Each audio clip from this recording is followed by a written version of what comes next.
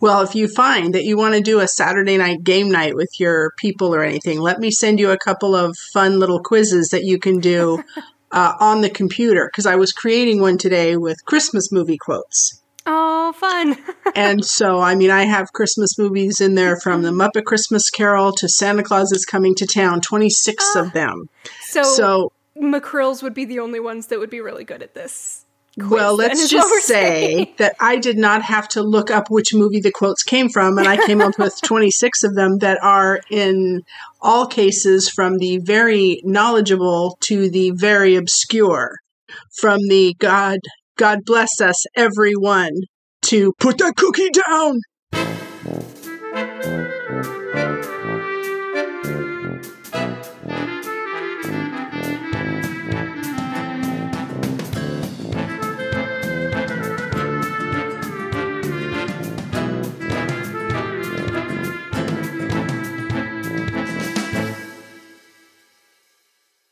Friends, Future Jenna here, as always, jumping in with our really quick trigger warnings.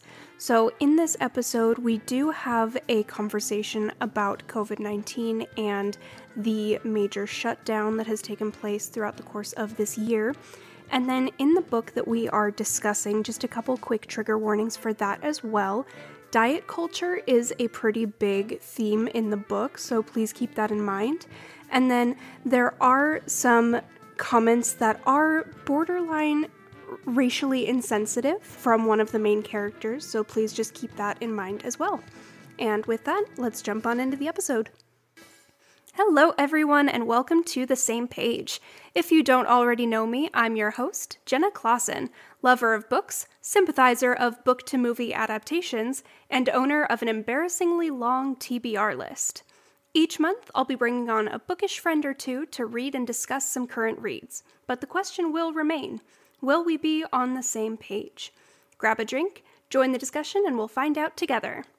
Welcome to our second book discussion for the month of December. This week, we are discussing Skipping Christmas by John Grisham. Looks like this. And I will get to some more information about the book in just a minute. If you are watching on YouTube, or if you heard a strange voice in the cold open and you maybe missed our last episode or two, unfortunately Dana has had to step away from the show just due to some scheduling conflicts. So we will miss him, but we are going to see where the show takes us and see what it looks like in the new year. But today, special for the holiday season, we are very festive, and to discuss this book that it's partially her fault I picked in the first place, I slightly guilted my mom into joining us. So, do you want me to introduce you as my mom or as Kelly McCrill? What are you feeling? Whatever makes you happy. Okay. So, welcome. Thank you for doing this really weird thing. She's sitting in front of her beautiful Christmas tree, and I'm like, I have a rosemary bush. But I put lights on it, and we are feeling festive. We have our Christmas sweaters. We got some holiday beverages, and it's going to be great. It is always great discussing books and movies with you, Jenna. I'd rather be doing it in person, but I will share my tree with you if you'll share your rosemary bush with me. I know. My tree is downstairs. Otherwise, I would love to do this in front of my tree. My house is a little quieter than yours these days. Yeah. You don't have a dog being a literal terrorist. That is true. And I've got your father locked away in the studio, so all is well. Lock him in, like the stepmother at the end of Cinderella. Yes, He's like, exactly. No, let me out. No, he's more like, don't lock me in. Click, click, click, because he locks the door and turns. So we do have the same drink. Do you want to just go at the same time? Or do you want to start Absolutely. us off? I actually have the same Christmas mugs that we have been using before. I love those. Before you were old enough to drink. But yes. I am drinking some of our holiday eggnog. Little child non-alcoholic eggnog with Sprite in those cups while they were having the good eggnog and they were holding out on me. Of course, in all fairness, you were 6. Cheers. Cheers. You remember when eggnog with Sprite was a thing? Mm-hmm. Yes, actually, I do. It was one of your brother's favorite drinks for about a second and a half. And then I was the only one that drank it. Yes, yes. So I would buy the big one and mix it together, and then within a minute and a half, the boys are like, "Yeah, okay, that's good," and Jenna would be go, "Oh, I'll have more." I think Poor partially, thing. though, that was probably like, oh, my older brothers are drinking this thing. This is probably a cool adult thing. I think that's it exactly. I probably drank it all the time because the boys drank it. Your 6-year-old Jenna. Yes, I'll have some more of that lovely eggnog in that beautiful glass with a sprinkle of nutmeg. Oh my gosh, I was so extra from the very beginning.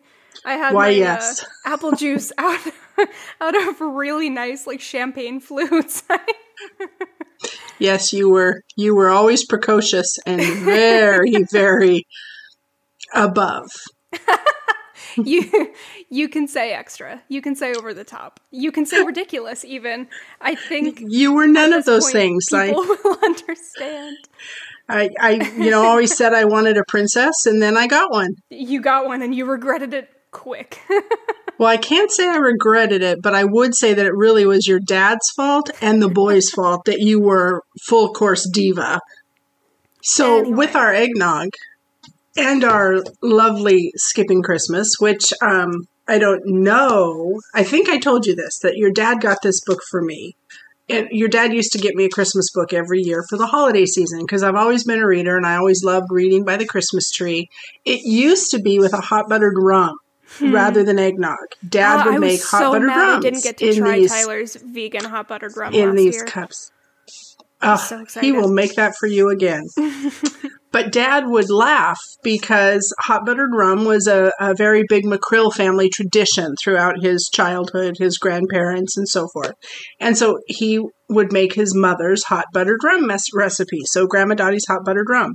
And your dad would, we had Santa shot glasses, and that's how you would measure out the rum is in a shot glass. And so Santa always stood with his little gloves, and he's standing on the shot glass. Okay, whatever. Anyway, I know. Anyway, Dad would make his hot buttered rum, and his mom's and his dad. Okay, good. Yeah. So he would make my hot buttered rum with the rum only going to the bottom of Santa's mitten, which was like a tablespoon of rum.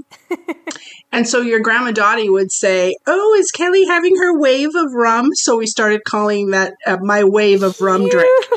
Because at the time I would have the hot buttered batter with hot water and look, there might be a drop or two of rum in it. Oh, so I love that. But Dad got this book for me long before you were born. Yeah, when I was It wrong. only published in 2000. And so the copyright year is 01. So you must have been... So that would have been after you were born. Yeah. Yeah. Yep. Anyway, I would have been 6 that first year because he'd found it. Back at Borders. Remember Borders? Oh, God, I miss Borders. I found the Borders sticker on it, and I was like, I do too. I don't have anything left. Wow, I thought it was longer ago than that. Think. I mean, some of my books, mostly like my YA books, that Borders closed a long time ago. But some of my books I did buy at Borders, but I took all the stickers off, so I have no trace of Borders left anywhere. Your dad always takes the price tag off, but it had the, whatever their special promotional thing was in the back cover. Like the Target so anyway, I 20% thought it was, sticker that's on the front.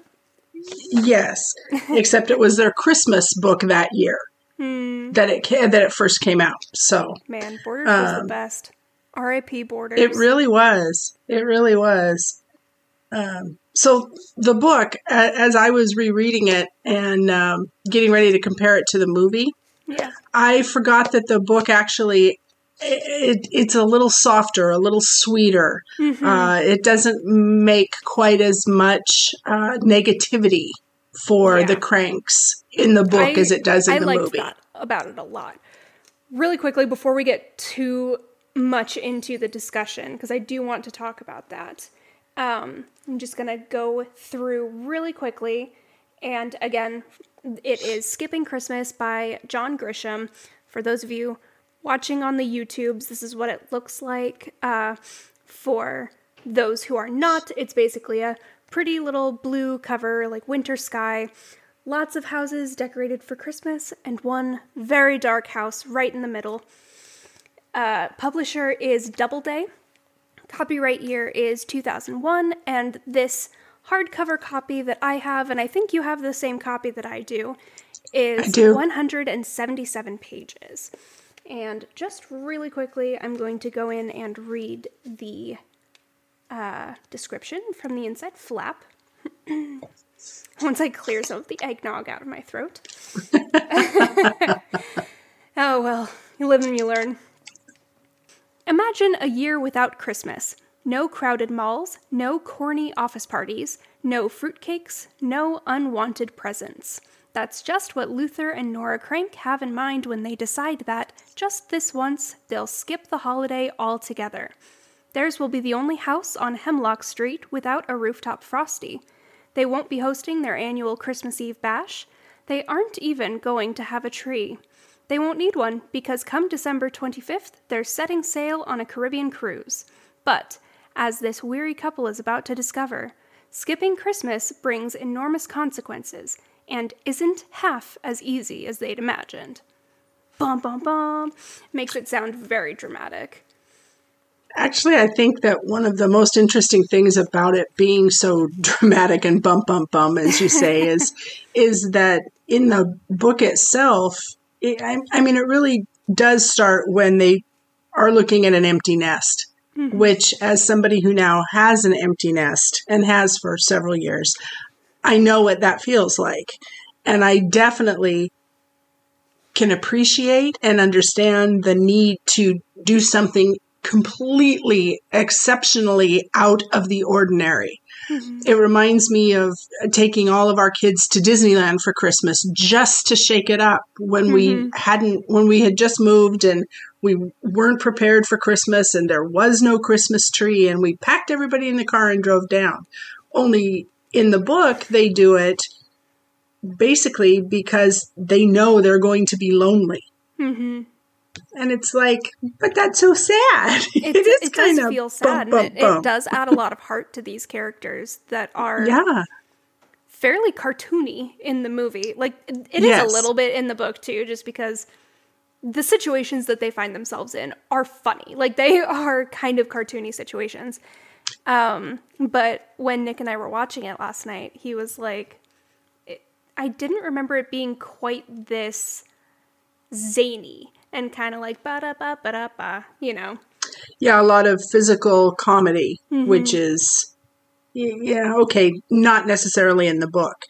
Right. One of the things that I take away from the book and I miss in the movie, which I had not thought of until rereading the book this last week, was how in the movie they do focus a bit on saving money, that Luther Crank is saving money and that's all this is about, blah, blah, blah. And they mention that several times, even though as somebody watching the movie that is not the impetus for this. It's that they're going to be alone.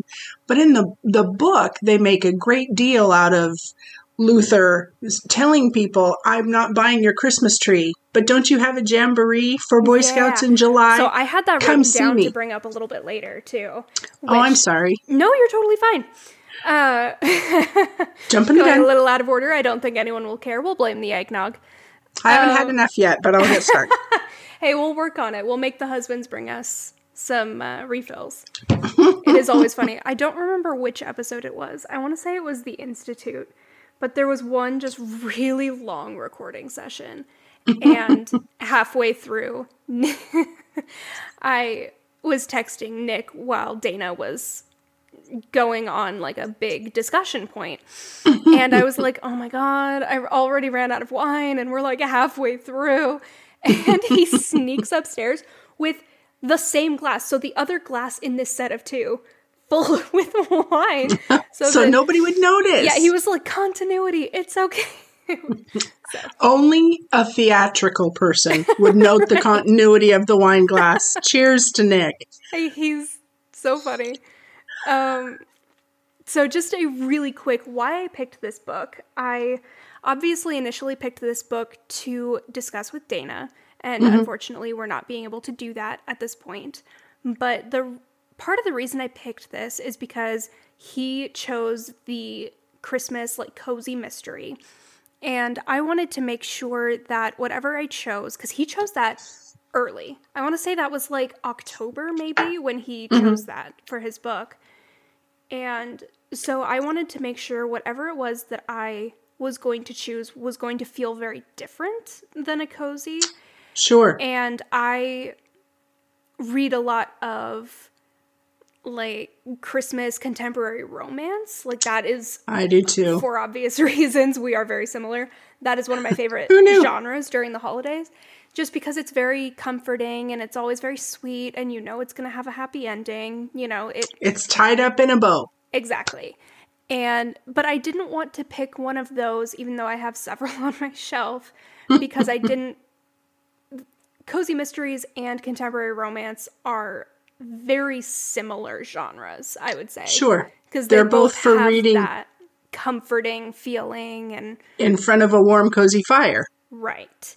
And especially with them both being Christmas themed, so I wanted to make sure I stepped very far away from that type of genre.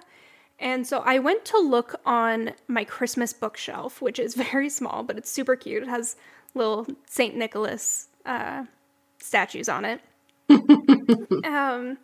And I saw Skipping Christmas that one of my Instagram friends had sent to me, which was so nice. She was getting rid of some of her books and basically sent in a message hey, I'm getting rid of these books. Does anyone want any of them?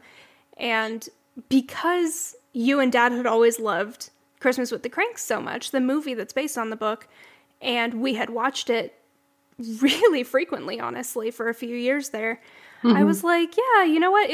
If you wouldn't mind sending me Skipping Christmas, or if nobody else wants it, that would be a really fun read. But I wasn't even really looking at that for this necessarily. I have a book of Miracle on 34th Street. I did think about doing Christmas Carol, but I wanted something kind of quick and fun. And we have mentioned a few times on the past couple episodes that we are pre-recording these before the holiday. And so I knew I was going to need to read both books within the week. And almost simultaneously. Yeah. So I ended up being very glad with my choice. But that was kind of why I picked it. And once Dana wasn't going to be able to record the episode anymore, it was mostly I was venting to you about needing to figure out someone to make read this book in, what was that, 4 or 5 days ago? Yeah, about that. It was... Because it was just last week that I pulled it out and reread it. Yeah, so it was just going to be a really quick turnaround, basically. And I was like, if it was a full month, I have book friends that I could message and say, will you read this book and discuss it with me? But I felt really badly doing that within just the course of a couple days. And it just kind of worked out that you were part of the reason I chose the book, and then you ended up being available and wanting to discuss it with me.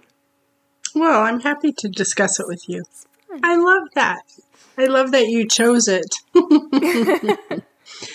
Actually, I love that you chose it because my baby girl has moved far away to Texas, and I know what it's like to have a daughter that is no longer home for Christmas. It's a very different feeling. Last year was only the second Christmas ever that I wasn't at the house at all, and it was really sad. It was very sad. So, ironically, for the first time, I felt a little more compassionate for Luther in reading the book, because I think that in the book you get the impression that it is much more difficult for him than it is for Nora.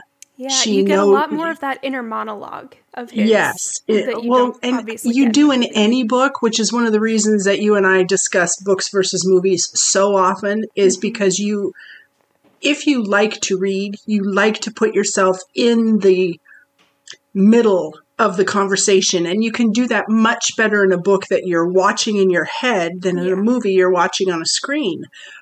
But that being said, you would think, that the mother-daughter relationship, even in the book, would be much more tangible. But I really feel that the book itself is much more written from Luther's perspective and his inner monologue, and Nora is kind of along for the ride.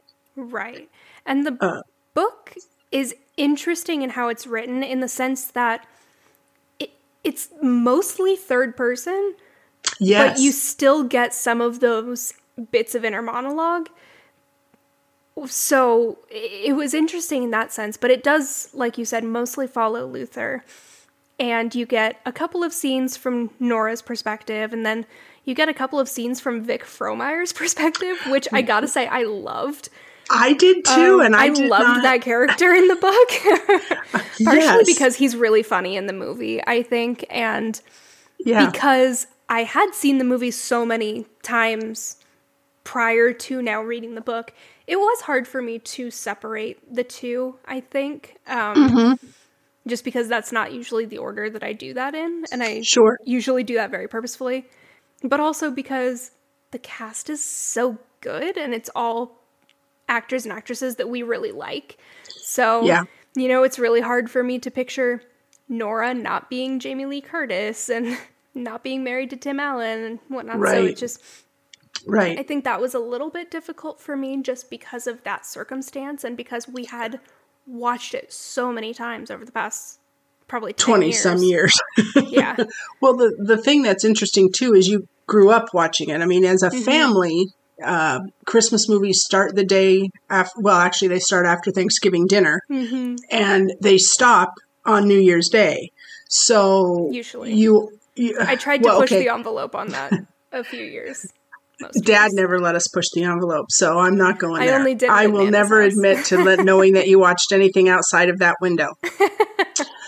But give me the benefit of the doubt. But because of that, I think that, like, you would watch your Christmas movies, but you would also then fall asleep to them, or you'd put on Muppet Christmas Carol for the music, or that type of thing. To Muppet Christmas Carol a lot. Exactly, because it's such a beautiful score.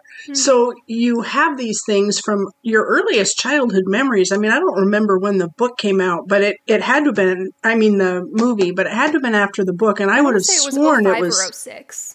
Okay, so that's how long you've been watching it, because I would imagine we started watching it pretty soon after that.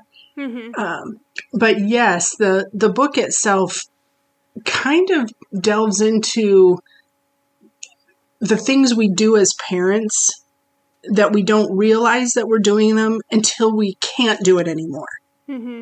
But I think that's what makes this particular book so nice to touch again this year, is that it feels much more relevant, especially in this time when everybody is staying so much closer to home.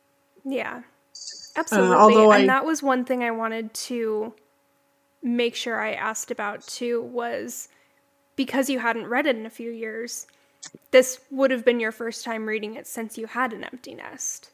And I was... Yes, it was. As rude of a question as that might seem, like, how does that change it, since that is such a big part of what is driving the story forward? I think that I understand it better. I understand the idea of if things can't be the same, I'm going to blow it up and make it extremely different. Yeah. It's just, if I can't have this emotion that I'm used to drawing forth and this group that I'm used to embracing, then I'm getting out of Dodge. I'm going far away. I want to see palm trees, not pine trees. I want to see beaches, not snow. I totally feel like there's an empathetic part of me reading it this last week that went, holy smokes, it just never occurred to me when I read it the first time, because I had all these little children that were running around baking cookies and eating artichoke dip and wrapping presents. To escape for a week? Yeah, you're thinking, ooh, that'd be fun. Why is this a problem? Well, on the one hand, I can't imagine you calling me on Christmas Eve and saying we're flying in, because I probably would have killed you. So let's go there for a second. Nick and I talk about that every time I talk about the movie or the book or whatever. I hate Blair. I hate her for that exact reason. Like, and I was talking to him about this last night. Even when I was living 20 minutes away from you, like, I could get in my car and not even be turned on and driving yet. Like, I could be getting in my car at my apartment and getting out of my car in your driveway in 20 minutes. And even then, I can't imagine ever being like, hey, I'm on my way. See you in 20 minutes. See you in an hour. And it's just like, especially for Christmas. Exactly. The presumption that everything was going to be the same. But even more so than that, like, I understand wanting to surprise your family. I understand wanting to have that element of like, oh my gosh, it's so sweet. It's so beautiful. It's like the, all of the videos of soldiers coming home 2 days early and surprising their wife or surprising their kids at a school assembly, whatever. Right. Mm-hmm. It's a beautiful idea. And to some extent, I think it's very sweet and very heartfelt. But I can't imagine not even giving 24 hours notice to whoever is in charge of making things ready for people. Precisely. But on that same note, if you're 20 minutes away in your apartment and you call and say, hey, I'm heading over on Friday night, is there going to be artichoke dip? Mm-hmm. That's a very different conversation than I'll see you a year from now at Christmas. And then versus, in a week, you call me and say, hey, by the way, I'm landing in Miami in 2 hours and home in 8. Those are two completely different. You're not going to see them for a year and then all of a sudden you're going to come home. Right. So first of all, let's talk about giving her a little swat on the backside. Truly. I do not like her. That makes me so angry. And it's probably just because you and I are so similar. Like, I love hosting. Where do you get that? I love that. But I need 48 hours so that I can make sure there's food in the house that people will want to eat. I need to make sure the guest room is made up or that things are clean and I will not be embarrassed that people are showing up. I need 24 to 48 hours minimum to make sure I am ready for someone to show up at my house. Yeah. And I can't imagine being like, hey, Merry Christmas morning, I'll be there in 6 hours. Exactly. And none of my family can I imagine doing that. So if you put that aside and you say, okay, let's suspend reality for a moment and whatever. The other thing in the movie that you do get a little bit in the book, as you're talking about from Vic Frohmeyer's perspective within the book. And then, when you've got Dan Aykroyd in the movie, it's kind of, even in the book, all I could see was Dan Aykroyd's, Yeah, so I totally got that. He's just kind of so brilliant in that movie, though. And he's so Vic Frohmeyer. He's so funny. He's so Vic Frohmeyer. But are you kidding me? You're going to tell me I can't not celebrate Christmas? Right. And that because I choose not to, I'm rude and evil and horrible? No, I've just chosen not to. Yeah. So in the movie, I get really frustrated watching it. In fact, they try watching. I keep wanting to say Walt, which is the neighbor. They keep trying to make Luther the villain of the movie. Yes. And there are some characters that do that a bit in the book too, but you can tell that is their personal feeling and not the feeling of the book. And it kind of comes across that the movie is like, hey, look at this old curmudgeon who doesn't want to put up a Christmas tree. And It just seems like the whole community gangs up on him. And so Dad and I are watching it last night, and I'm like, that is so unfair. It's really so unfair. Because it's like, wait a minute, he doesn't want to put up a Christmas tree. He doesn't say you can't put up a Christmas tree. Right. He didn't want to put up Christmas lights. He didn't say you can't put up Christmas lights. And there are some certain things, like there are a couple of moments and situations where I'm like, okay, this costs you nothing. This, not time or money. You could have done this and people would have gotten off your back. the main example being the Frosty. The Frosty, the snowman. Yeah. Yeah. So it briefly mentions it in the inside flap, but on their street, Vic Frohmeyer, this president of the street, I guess, he's so funny, but he just has decided he's in charge, and everyone else is like, yep, you're right, you are in charge. It says in the book that a couple years ago, he and the council decided that everyone on this street was going to get this same exact 7-foot tall Frosty the Snowman to put up on their roof. And in the book, Jenna, don't they mention too, and only in the book, that several streets are involved in a Christmas contest? Okay, so that's really... They briefly mention it in the movie, but it's not nearly as big of a thing. Yeah. But yes, and I did like the detail in the book too, that it's actually Vic Frohmeyer that convinced the city to start this contest. Yeah, so he can win, right? Because basically you get the idea that he was like, wow, my street is kicking ass. We are so festive. We should win an award for this. And so he convinced the city to put together this contest of all of the streets and the neighborhoods to see who is the most Christmas cheery and the most festive. And it also mentions after they got the Frosties and everyone put them up and they were beautiful and everyone loved them and they got so popular, some of the other neighborhoods ended up getting all matching giant crap to put on their roof too. So I actually wrote it down. It mentioned that one of the streets got giant Rudolphs to put on their roof. Right. That's right. Another one got like big jingle bells. But so they were trying to do this thing too. But basically, keep up with the Joneses. Right. Which is also a big theme in the book. But that is one of the few things where I'm like, okay, Luther, you're being kind of a curmudgeon. Like, they are offering to put up your Frosty for you. So they're going to do it all for you. It is completely free because you already own it. And this is a thing not just for you, but for the neighborhood. Like, they're not even saying you have to put up other lights, but put up the light up Frosty, or let them put up the light up Frosty. And he's like, no, it's the principle of the thing. We're not doing that. And he yells at Nora, who is trying to be like, hey, I'm just going to let them do it. It's going to be great. It'll be up when you get home. We can turn the light off. You won't even notice. Yeah. But he yells at her.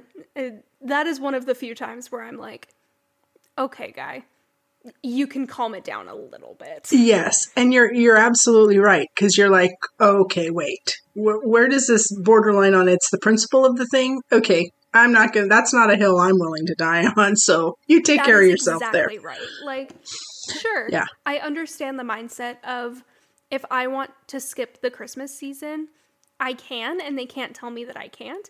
I understand that mindset. But pick your battles. Like, pick which one is worth dying for. Exactly. Maybe it shouldn't be Frosty, I think. But, I mean, you're not there. You're not, let it go. Right. Yeah.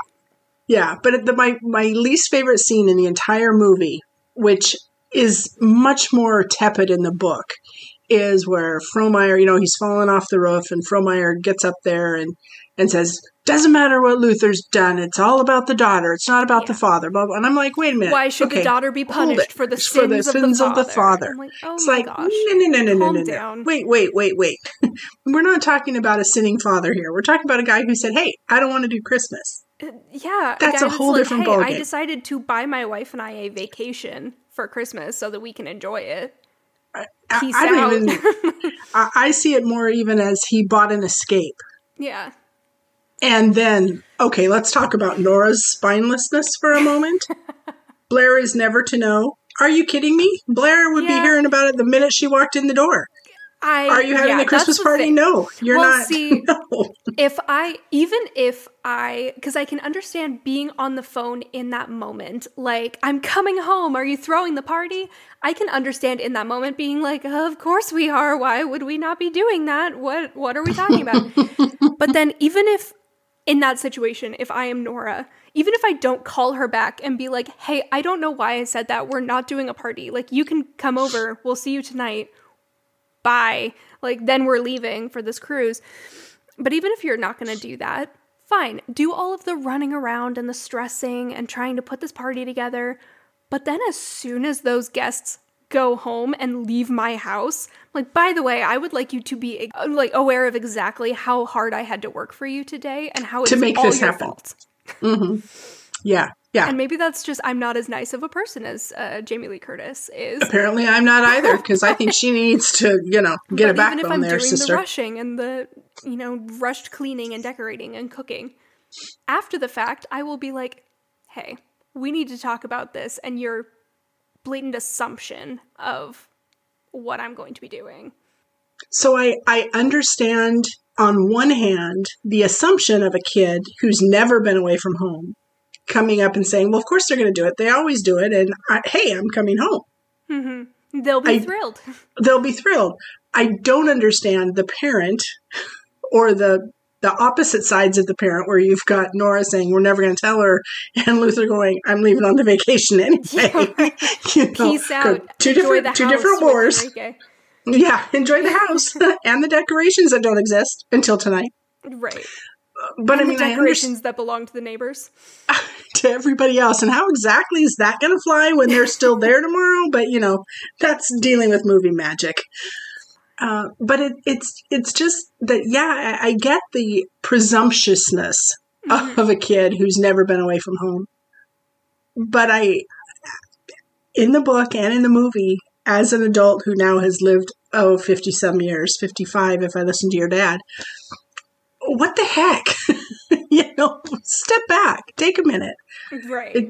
It's just a really interesting thing. So yes, it felt very different reading it this time, feeling like I have an empty nest. One of the interesting aspects of Christmas with adult children is that you spend a lot of time when your kids are little with the magic of Christmas. Mm-hmm. And then as they hit their teenage years, you enjoy more family activities than the magic of Santa coming down the chimney. Mm-hmm. And then when you have adults, that your children are adults and you're dealing with separate families that all come together for the holidays, it is really poignant, I think, in the book and to a certain extent in the movie, but it's really quite poignant to see that some of the traditions and things that you start as your kids are children and they mature and grow as your children mature and grow, there is still a certain aspect of those very beginning moments that your adult children look back with such fondness that they recreate in their heads, whether they actually exist or not. Kids, to a certain extent, will get very nostalgic, especially during Christmas, but there's things like that throughout the year, I would say. But especially during Christmas, like, the kiddos are gonna get really nostalgic for these things. And this, kind of like we talk about when you go to Disney and you feel like you can act like a kid again. I feel like the Christmas season and the month of December is kind of the month-long feeling of being in Disney and feeling like you can act like a kid again. And for everyone, at least to a certain extent. And so I understand the presumption that everything will be the same in the sense that those memories kind of take over everything.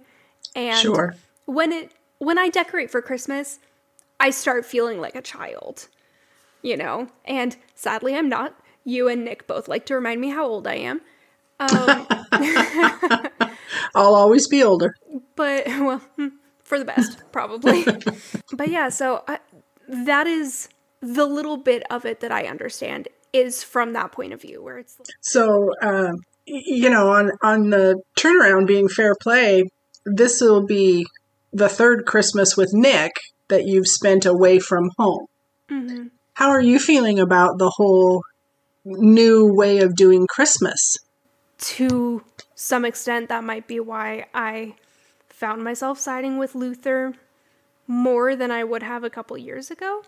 Mm-hmm. And it does sound ridiculous. I wondered about that. I am not the empty nester. I am the person leaving the nest and going and making my own nest. But I do think that it is very much two sides of the same feeling and the same situation, where I left, so your house is empty, but I left, so my house is empty. And I was wondering if that was kind of how you would feel about the book in particular over the movie. Because the movie does, as you mentioned earlier, have several slapstick type events, has a lot of physical comedy. It's much easier to forget that it's because they're sad. And it's because they're lonely. Like you said in the beginning, it does much more turn into, we're saving money and we can go do these things that we've never gotten to do on Christmas or, whatever. Right. And yeah, in the book, it does come across much more as they're kind sad. of a heartbreak and feeling kind of lonely and left behind. Yeah, exactly. That's it. That's the feeling that I think is prevalent for me as I relate to Luther much more than Nora, which I thought was interesting. You do really feel like you've been left behind, and it's almost like you're the forgotten toy on the shelf from last Christmas.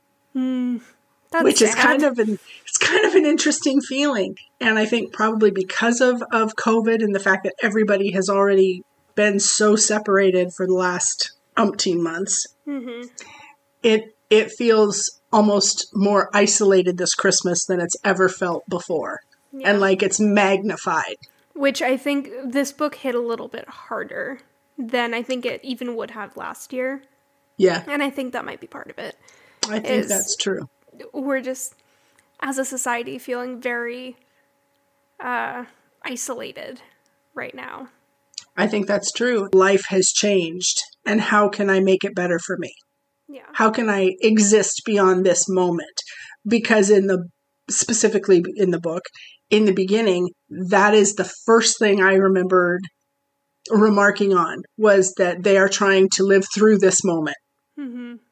I think it's interesting in the book, they do not make as big an issue, I'm not sure is the right word, but they don't draw attention to the fact like they do in the movie, where there's a line that Nora says about Christmas is put on by women. Mm-hmm. We're the ones that have to do the cooking, the baking, the decorating. Book as well. But it's phrased a little bit differently. And I don't think it draws the same attention to it. Right. For anyone who hasn't read the book or maybe seen the movie, the line that she's talking about is basically when Vic Frohmeyer, that head of the neighborhood, and some of the other neighbors are at their house while Luther is at work, and they're trying to kind of peer pressure Nora into giving them her Frosty so that they can put it up for them. She is on the phone talking to Luther, and she has this big... Cat's meowing downstairs. She has this big, almost rant that she goes on the phone with Luther, where she's saying, okay, but you're the one putting your foot down on this, and you're not the one here dealing with the consequences. Like, the women are the ones that put on Christmas. We are the ones that deal with the neighbors. We are the ones that buy the gifts and decorate the trees and do all of these things. And you are putting your foot down that we can't do any of that, but I am the one that is getting yelled at for it. And I think that is a really interesting part. I did have that written down, not really as a favorite quote in the movie or the book, but as a moment that I found really interesting in both of them. Because really what that is translating to, at least for me, is the emotional labor and the emotional baggage of the holidays. Me too. Does tend to fall on the women, just, statistically, not as a women are more prepared to do this and men go hunt, gather, none of that. It's just statistically speaking, in specifically heterosexual relationships, based on the expectations that society will put on the men in that relationship, they will not necessarily be prepared to handle that emotional labor in a relationship, dealing with the in-laws or planning a Christmas or, whatever. And so a lot of the time it is just kind of as a default put onto the women in those kinds of relationships. And so I think you can take it interesting. Even further than that, and saying that it's not even necessarily men versus women in that, but the emotional partner versus the non-emotional partner. It's very true. It does happen a lot in other types of relationships as well. It's just more easy to identify, I guess. I think that's true. But it is much more about the emotional handling for me. And I think that that's where it hits home more, or is more pointed, in that it's whoever is the most emotionally involved in creating the perfect moment, regardless of who that is. So all of that kind of leads to one of the main questions that I wrote down that I wanted to kind of get your thoughts on. Mm-hmm. Would you ever skip Christmas? Ooh, that's a loaded question. And I mean, obviously, never say never, Sure. You never know what situations are going to be in the future, but have you ever thought about skipping Christmas when you had an empty nest? Is it something that you could see yourself doing in the future? Yes, to a certain extent. Ironic, but I feel like when I packed everybody, or Dad and I packed everybody in the car, and a week before Christmas said, we're going to Disneyland, packed the presents, packed a tree, put you guys in the car, had no hotel reservations, had just the tickets that we purchased at the hotel that day. That was probably the closest thing we've ever done to skipping Christmas, where we didn't really have much at the house, but we had stuff down at Disneyland. Sure. So in that sense, yes, we've thought about it. We even, I think, did a pretty good job of making it happen somewhere other than at home all those years ago. Mm-hmm. But would Dad and I today, or next year, or 6 years from now, not put up a Christmas tree, not put up the decorations, leave the nutcrackers and the snowmen and all of my garlands in the boxes? I don't know that I could. I can absolutely see your dad and I saying, all right, let's spend Christmas in Hawaii. Let's take a cruise for Christmas. Your dad and I loved our cruise. I absolutely can see us doing that. But I'm not positive either your dad and I would ever leave everything in the garage for the year. I was going to say, I'm not sure I see that happening. Even if we weren't going to be home for the entire week of Christmas, or, Christmas to New Year or whatever, I can't imagine a year with all of my Christmas decorations or your Christmas decorations or whatever staying in the garage or in the attic or wherever they might be. Exactly. And that's another thing where it's like, that is kind of an emotional labor, and it is a physical labor, depending on what it is you're putting up. Taking and setting the time away to do that decorating. But that's something that always makes me so happy when I'm home, and especially right now working from home. Like, I can't imagine having no Christmas in the house, even if it was about saving money or whatever. These are things that don't cost you anything. Like, if you can't buy a tree, don't buy a tree, but like put the Christmas village up, I can't imagine completely skipping all of it. Right. And I feel like that is one of the couple things that feels like it's missing from this book too, is you can celebrate if or when you want to, but you can at the same time do just enough if you don't want to go full ham on Christmas, Yeah. Don't buy and put up a tree, but pull out your Christmas village. Or don't buy gifts, but still make your charitable donations. Don't put lights on the house, but let your neighbors put up Frosty. Just like compromise. Little trade-offs that I think just character-wise would have made Nora more comfortable and more happy throughout the season and throughout the book and the movie, instead of feeling like Luther was kind of dictating towards her, which is kind of how it comes across. And there are obviously some places where the book and the movie vary. I think that, honestly, I was telling Nick, I was surprised how faithful of a translation it was. We were too. It was almost one for one, honestly. There were only a couple of Truly. scenes that were different, or were added for the movie. Or character and filling pieces that were slightly different. Right, exactly. And even some of the conversations, the memo that he sends around to his office saying, I'm not doing Christmas this year, the local newspaper writes an article about them saying that they're skipping Christmas.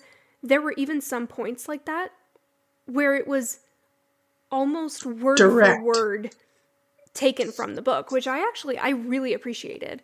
I did too.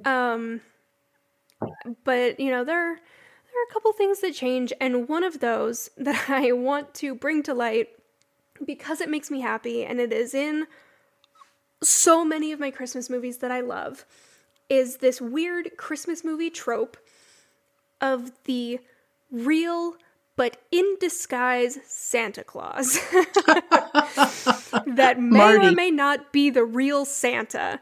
And it's just this thing that is randomly in so many Christmas movies where there's this sweet old man that's just in the background of the whole movie, and then suddenly something magical happens, or nothing magical happens, and then they fly away in their car. Like, their car has reindeer attached to it, you know, whatever.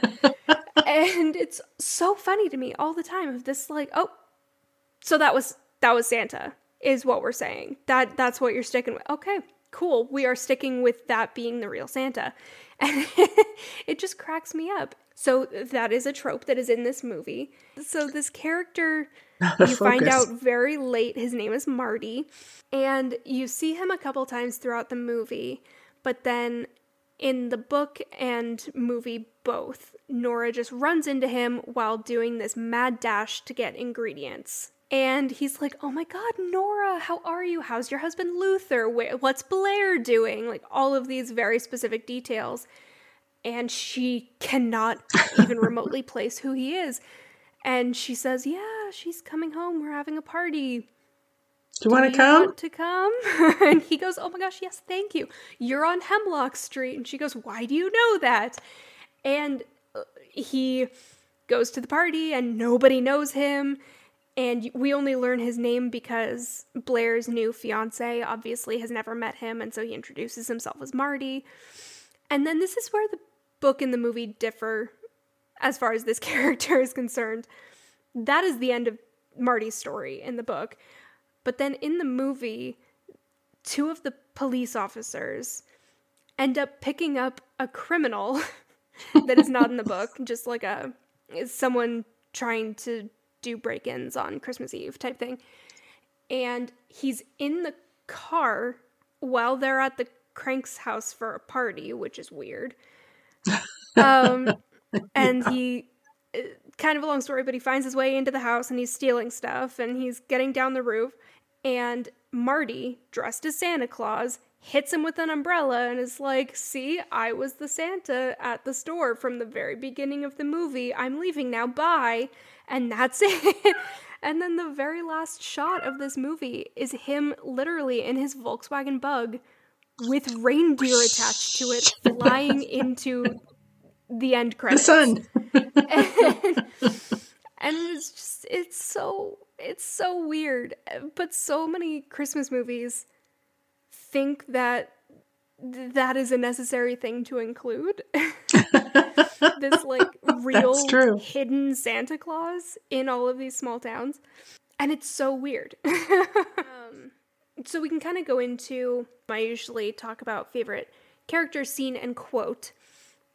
There weren't any quotes in this book that stuck out to me, except potentially that one that we talked about earlier with women being the one that handle Christmas, but almost more in the movie than in the book, and for a very different reason, not necessarily because it was a favorite. So the only thing that I wrote down is one that you did mention earlier, and that is every time people come to the Crank house and are trying to basically sell him something that he always buys for Christmas, he tells them to come back later. So, like, Boy Scouts selling the Christmas trees, and he says he's not buying a tree because they're not putting one up.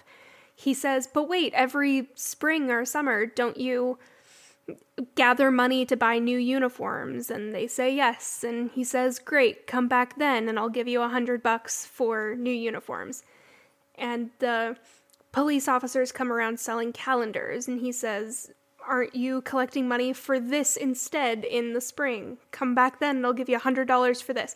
It's always $100, which made me laugh, but it was something that's completely left out of the movie.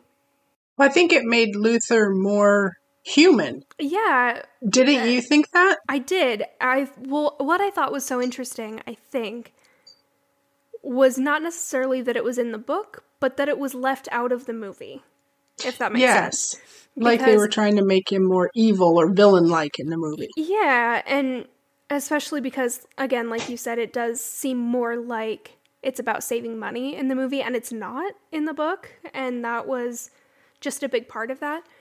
But also, when, in that scene you were talking about, when Frohmeyer's like, oh, the sins of the father, and he's been terrible, and everyone's so mad at him, at the end of the book, it seems even more ridiculous than it does in the movie, because the whole time he's been saying, like, we're not doing it right now, come back at your next fundraiser. And some of those situations, it is double what he would be paying for whatever it is now. So it's not that, and it's not that he is withholding that from anyone or that support from anyone, but yet they're still like, well, aren't you proud of your police officers? And, well, we're sorry we had to go up on the price, but we're the Boy Scouts and everyone loves us and all of these things, and they are still so mad at him at the end of the book. But he was just telling them to come back later? I don't know. It was interesting to me that it was something that was chosen to leave out of the movie.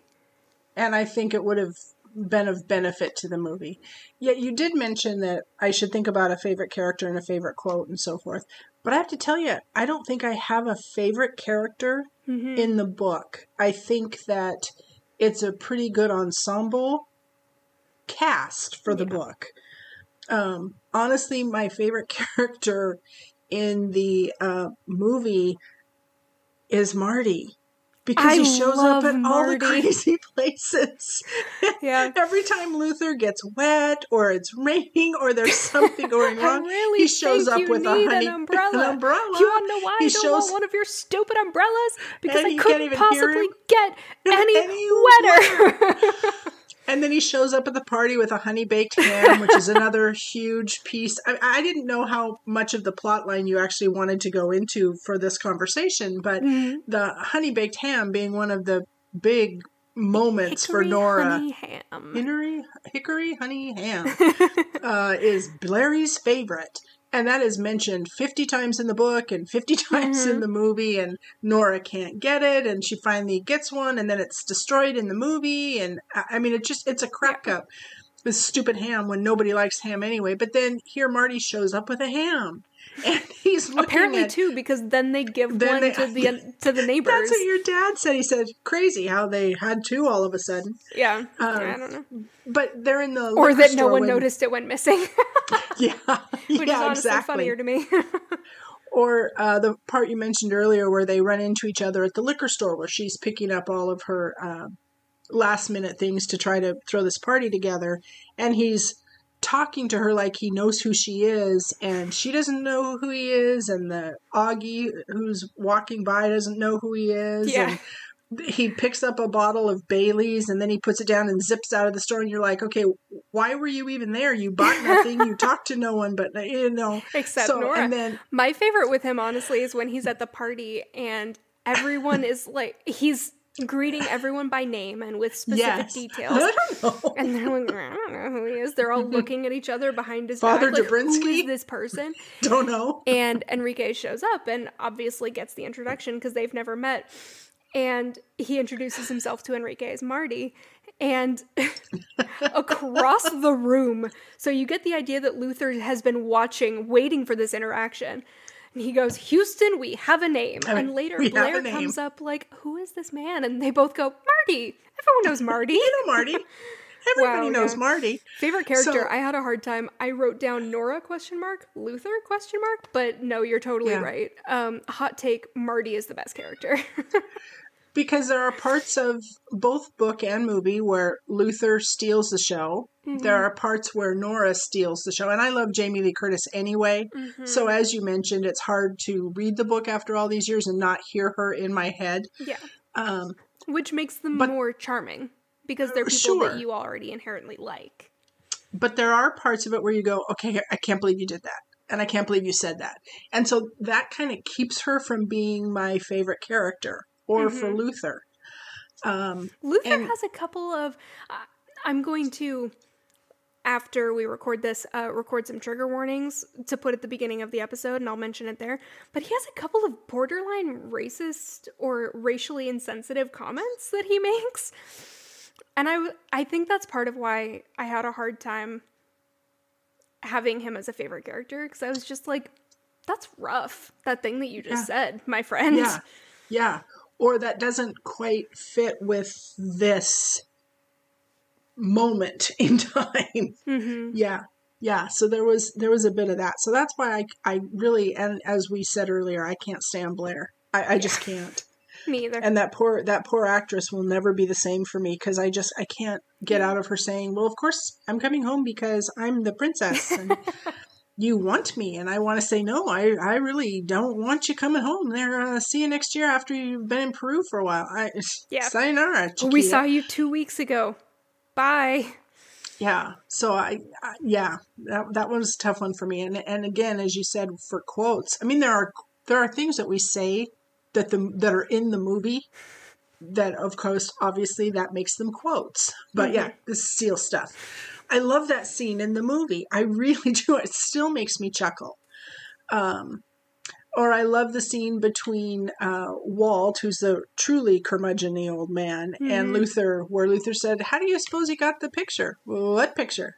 The one here in the... Oh, he climbed up. Oh, he climbed up. Climbed up. Onto your roof. Well, onto your roof. Yeah. And again, we quote those things for the cat, but that's not really a good quote of the movie. It's just that it's a trigger for us to have laughed at the movie. Right. And I had that moment reading the book a lot too, because, like I said, I always write down a favorite character, scene, and quote.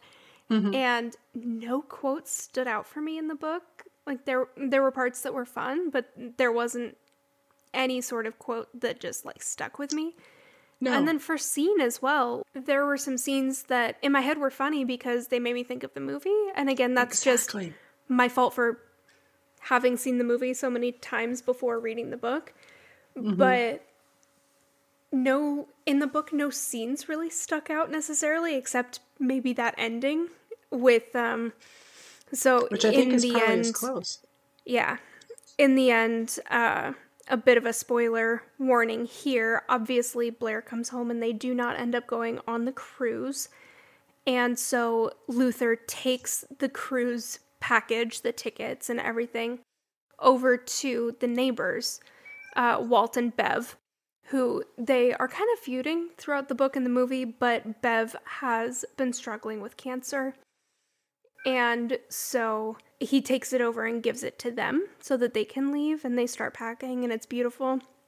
It's a moment, isn't it? Yes. So other than that scene, though, like nothing really did it for me as far as a specific scene.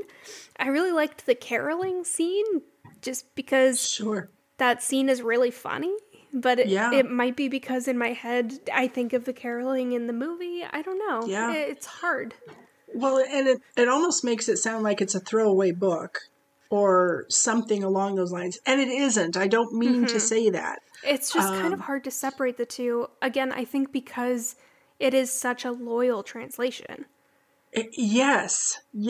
And I think, unlike when you read A Christmas Carol, and you see 27 movies about A Christmas Carol, and every single one of them has God Bless Us Everyone. Yeah. But you see it and hear it differently. Yeah.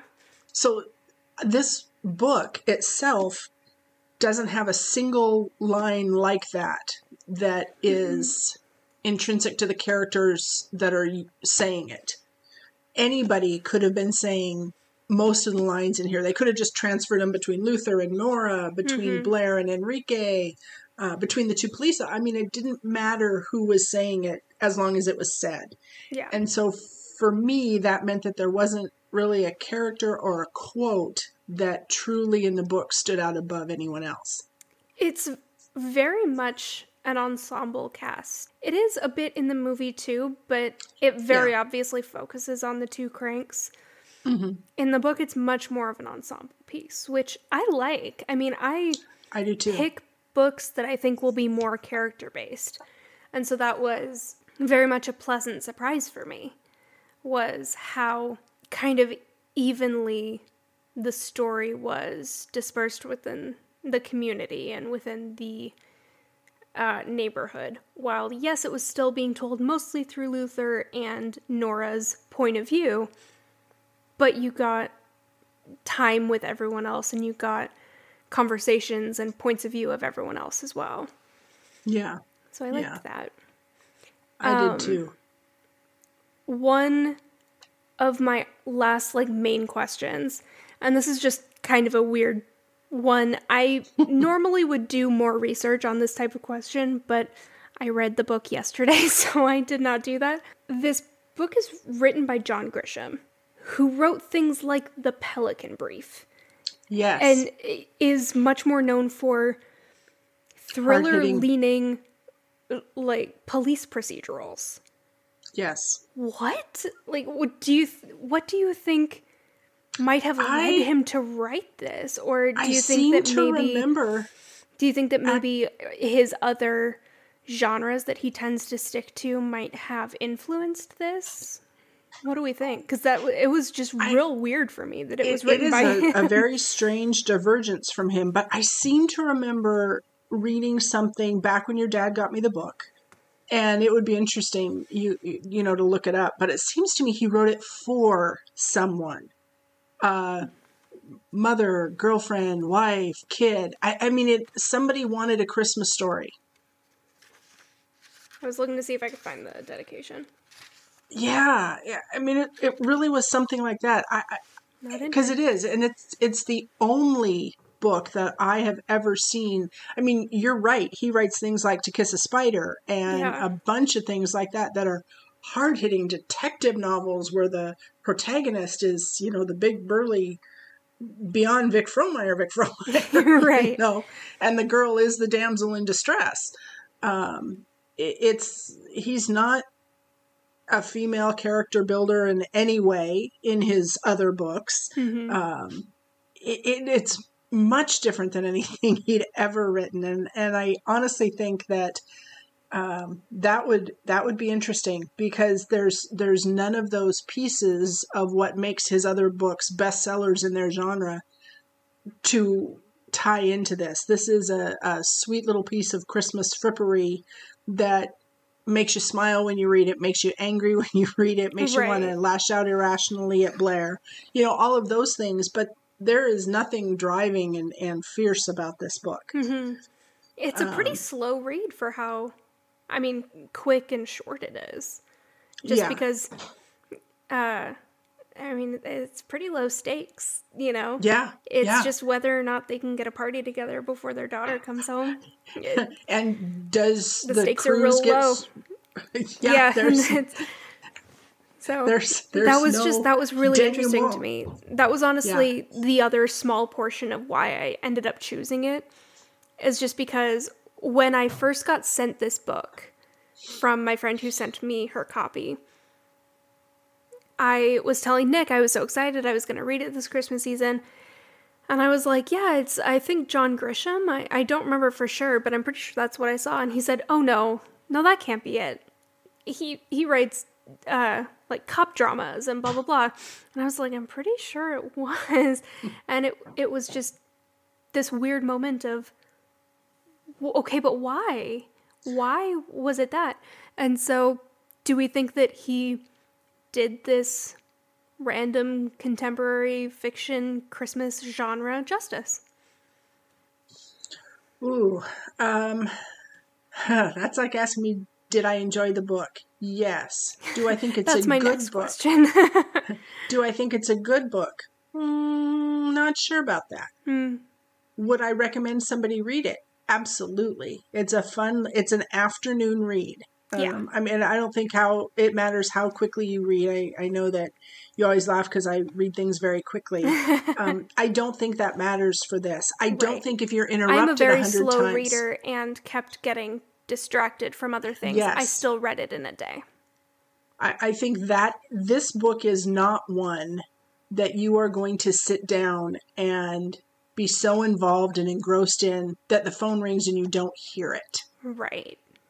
You're going to hear the kids playing and you're going to get up. You're going to hear the cat getting into the cupboard and you're going to go get up. It is not going to keep your focus laser focused on this book. It is something you could read at the doctor's office. It's something you could read while you were waiting for your daughter outside of dance or your son outside of karate. It is not difficult to read, but no, I'm not positive that he did the genre the justice that he does in other realms. Yeah, that's kind of what I was thinking too. It is very fun. I definitely enjoyed reading it. And because it is such a quick read, I do see it being something that I would revisit in future holiday seasons. I don't think I will reread it every Christmas like I do with a couple of other things. And yeah, very much like you said, his other books, I haven't read them, but based on reviews on Goodreads, just things that I've heard about them, they are very gripping and they will make you feel that really sucked in and you need to know what happens next. Partially just due to the change in genre, but partially I think because maybe he isn't as comfortable in this genre. It doesn't quite do that for you, but it's also under 200 pages, so it doesn't matter quite as much. Yeah. You know? It's not Harry Potter where I reread those every summer. Sure. I had not picked this book up in 10 years. Mm-hmm. Well, just about 10 years based on the date you gave me, right? Since it came out? About 9. So I hadn't picked it up since that first time. Or not 19. Math is hard. Or not 9. Math is hard. 19. There you go. Came out 19 years ago. Assuming it came out around Christmas time. But. Yeah. So no, I mean, I think that some of the other books you've had me read over the last couple of years that really spoke to you were much more involving for my brain personally. Holidays, for example, I couldn't put that down. Super cute book, not a heavy read. No, but I wanted to know what was coming around the corner. Mm-hmm. This one, it's almost, and again, you know, you go back to how you have really focused on, you've seen it so many times, is that part of the problem. Mm-hmm. But it's almost like you knew what was coming next in this book. Yeah. And in the Pelican Brief, for example, you don't know what's coming next. In any of his Alex Cross books, no, not Alex Cross, that's Patterson. I can't think of another one. His protagonist. Mm-hmm. He has one that he has written a couple of books about, but I can't think of who it is. I'm not familiar enough to know. Yeah, obviously I'm not either.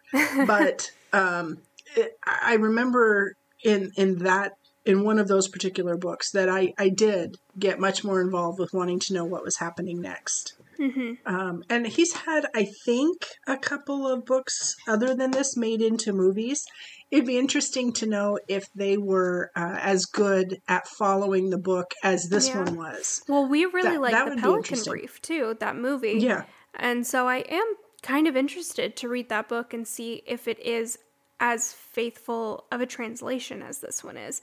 Because like I said, this was my first time reading the book.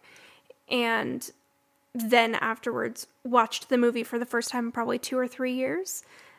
So it was very surprising to me how faithful the translation was. It was, like I said, almost 1 for 1, which is very rare.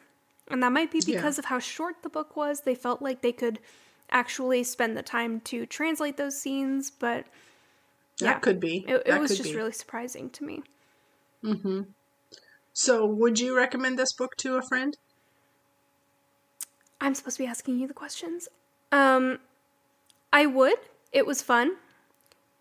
I think I would probably recommend it most to people who enjoyed the movie. That's interesting, because I think I would too. Because I enjoyed the book a lot. I enjoyed all of the characters more in the book than I enjoyed them in the movie. Yes. There are a couple of scenes and conversations that are more successful in the movie than they are in the book. But it's fun, and it's very heartfelt. And again, reading it this year, I think, hit me very differently than it would have 5 years ago or even last year at this time. But I think I would probably mostly recommend it to people who enjoy the movie already. Mm-hmm. Because you have a basis for, I don't want to say comparison, but for caring, I guess. You already care about the characters. Yeah. You're not having to start at scratch. Right. Yeah, I get that. That makes sense. What do you think? I think that that's probably a really good way to say it. If somebody enjoys the movie, they will enjoy the book. I'm not sure that I would recommend it to my snobby literary friends as saying this is the best Christmas book you could ever read. I think I'd probably be more likely to recommend it for my drama kids who say, hey, I love Christmas with the Cranks, but I need to read a book. Hey, this is really fun and you'll get a kick out of it. Because it's small, and because they could do that, and because they do what you tended to do as a kid, and you'd read a book, and then you'd watch a movie, and then you would argue with Tyler and I about which was better. I mean, I think that somebody looking at they were heated arguments too. Sometimes we got into it. Dinner table conversations to bar none. But I believe that sometimes a younger audience, you're 15 to 20 something, 15 to 22, they're constantly looking for different things than your 40-year-old mom or dad that's staying home trying to read something after the kids are in bed. Right. So I think that this is maybe more geared towards a specific audience than a general public. That is really interesting, actually. And that does bring up a good point. I would say that the two main audiences I would recommend it to would be teenage to 20-year-olds-ish who just enjoy the movie, or parents who are dealing with an empty nest for the first time. Yeah. I think that those two audiences will get very, very different experiences from the book and from the movie, but specifically talking about the book, I think they will feel like they read two different books. Like, if a 16-year-old loved the movie and watched it, and then a 50-year-old mom has an empty nest and is reading the book during Christmas, and they discuss it together, they would think they read different books. But I would say that it is a worthwhile read to both of those people. But your 30-year-old mom with two kids at home under the age of 6, it's not going to interest her. Yeah, you're not going to get as much out of it. It, again, would just be if you really love the movie and you want some more background on the characters. Yeah. Yep. I think that's true. Which makes it interesting. Yeah. Well, I love a book that can kind of grow with you as you go through different stages of life. And I do think that this is one of those. I just think that it doesn't maybe hit every stage of life. It just hits a couple key ones. There you go. That makes sense. Yeah, that's a good point. Good point. Do you have any final thoughts before we start wrapping up? Thank you for asking me to read it with you. I always love discussing books. Thank you. Especially on such short notice. I really appreciate it. I felt much less guilty, considering you already had a copy of the book, than making one of my friends go and buy a book so that they could talk about it with me in 4 days. Besides, I'm kind of friendly. Yeah, and we could drink our eggnog and wear our Christmas sweaters that we never showed off, but we were wearing. See, I have Santa. I have Grumpy Cat with a Santa hat on it. So. Which is very good. That is very good. I like Grumpy Cat. Yes, when you do your ugly Christmas sweater and then you say, wait, I didn't think it was ugly. Well, you were someone that always had a different Christmas sweater for every day of December. I still do. I hate to say something that I can wear different every day between Thanksgiving and Christmas. I still work at a school. It's the best. Hard to believe. There may not be anybody there right now, but I still am there. Hey, send me pictures. I'll talk you up in your Christmas sweaters. Thanks, doll.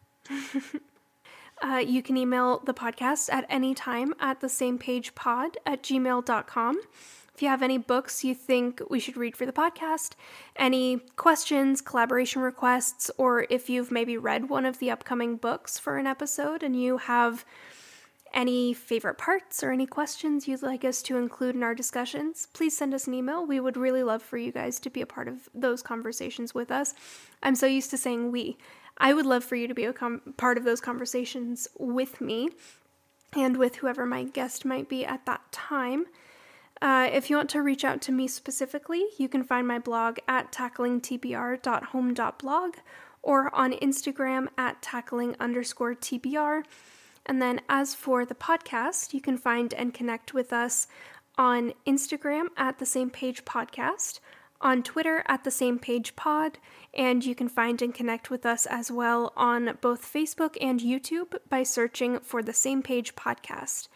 And then the last thing that I'm going to say, as always, is if you are listening to the show and you're liking what you are hearing, it would mean a lot to us if you were to decide to go to Apple Podcasts or Amazon Music, wherever it is you're listening, and leave a positive review or a star rating and subscribe, any of that, all of that, whatever you would like to do. It's a very quick process, but it means the world to small shows like this one and helps get introduced to more bookish folks. And with that, thank you. I appreciate you. You're welcome, Libby. Bye.